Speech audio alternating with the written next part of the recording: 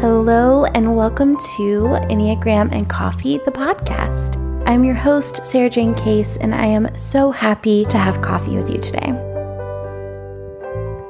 I am so pumped to dive deep into the subtypes of Enneagram 3 with you today. If you've been a friend of the podcast for a while, then you know I believe subtypes offer us more distinction in the Enneagram types than any other element of the Enneagram. The work of Beatrice Chestnut is my personal favorite subtype work, so as I mentioned in our intro episode, I will be heavily referencing her work in this series.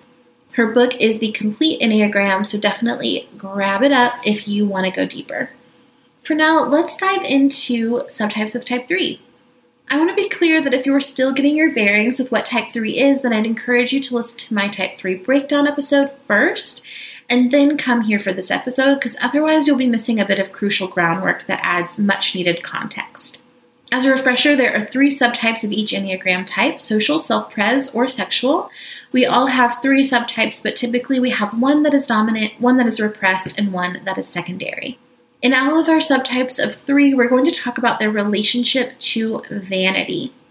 So the first one we're going to discuss is the self-preservation type 3. This is the counter type, so that means that their motivation might not always match their behavior. So they might have a rejection to their dominant value, essentially. So they're going to kind of reject the vanity that we're discussing. The word used for this type is security. So this type 3 experiences a conflict with vanity. They may avoid talking about their success because they view it as bad or like it's uncouth.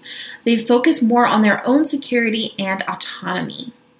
There's a deep drive to make their own way and to provide for themselves. So that's kind of a big motivator. It's like, I'm going to do it. I'm going to make my own way. They put attention into being the best at everything they can do.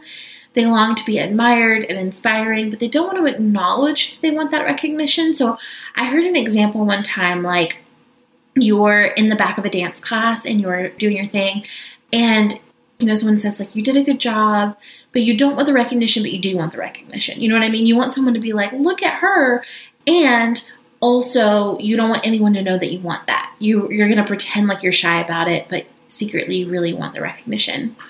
There's kind of this push-pull of validation. So again, like a hiding of the achievements while also a secret wish for someone to notice them. This type really tends to struggle with control, feeling like they have to do everything because they do it the best. So there can be a sense of, well, like I know the right way to do it, so I just let me take care of it. They can look a bit like a 1 because they focus on being good, responsible, and self-sufficient.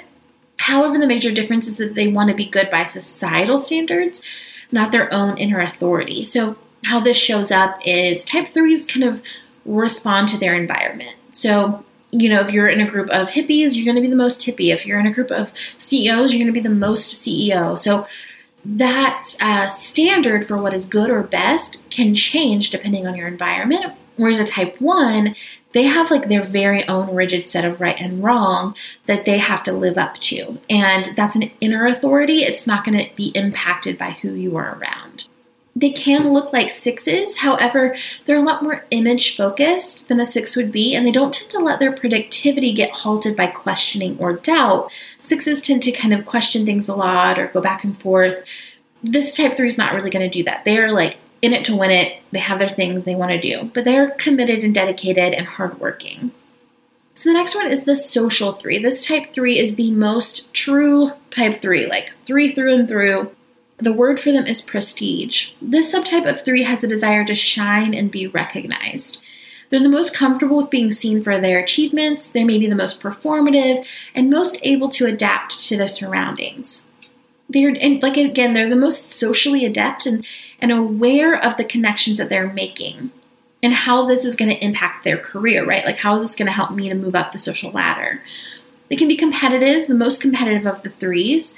They place a high importance on making a good impression and prefer to be seen as having no flaws. They may struggle to fully reveal themselves to others and can struggle to really know themselves outside of how they want to be seen by others. So a lot of their inner knowing is coming just from their response to their world around them and how impressive they can be in their spaces that they're in. And that's going to change no matter where they are. And it can be really hard to have a strong sense of identity or self when yourself is built around becoming the best that you can be for the environment that you're in. I think about Michael Jordan as an example, as he's like highly competitive, highly good at his job, and identified as a basketball player. Like that is who he was, and he was the best at it, no doubt about it.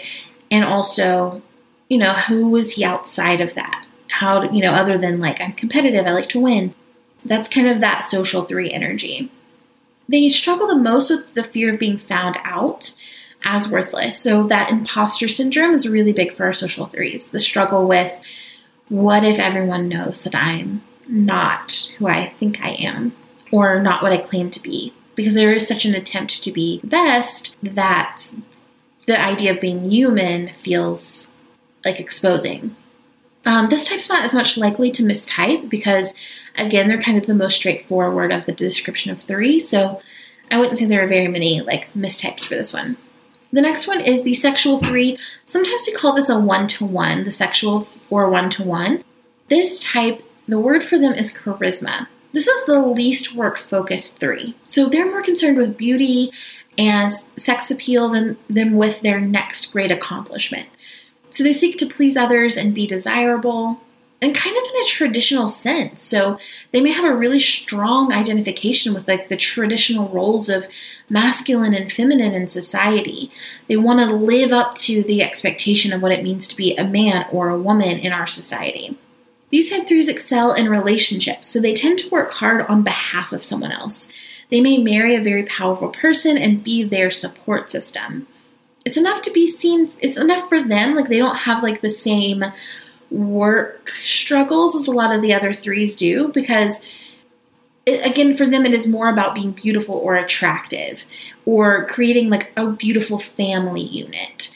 And so these are the 3s who don't identify with the workaholic kind of stereotype that we get. This is they're probably a sexual 3 if they don't relate to like wanting to work all the time or needing to achieve in that way. Their energy is going to be going more toward like their partnership, their family, being attractive, being desirable.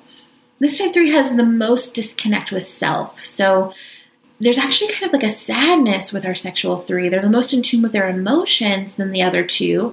And they often might describe feeling empty, like there's just not anything going on inside, and that can lead to kind of a darkness that can live with our sexual 3s. They can look like 2s. This can happen because they seek to connect with others through being pleasing and attractive. However, they do focus more on a specific image of physical attractiveness and less on like shape-shifting and meeting emotional needs. They are much more inclined to like be the human ideal in terms of beauty. They also can look like a 7. They tend to be positive and enthusiastic in their support of others, so they may be an excellent cheerleader for somebody.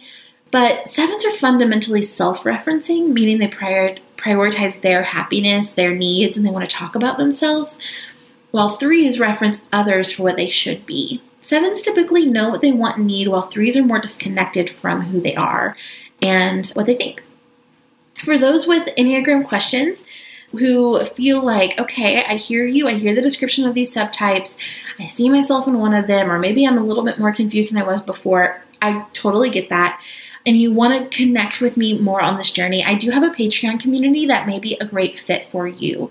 You get an additional podcast every week that goes more in behind the scenes about my life and my unfiltered Enneagram thoughts. We also have a monthly Zoom call where I can answer your Enneagram questions, and you get ad-free early podcast releases from me. So you get the podcast a little bit earlier without any ads, just for Patreon members. So there's even a tier that features daily journaling prompts too. So if you want to take this from information into transformation, this would be a good fit as well. Just go to patreon.com/Enneagram and Coffee.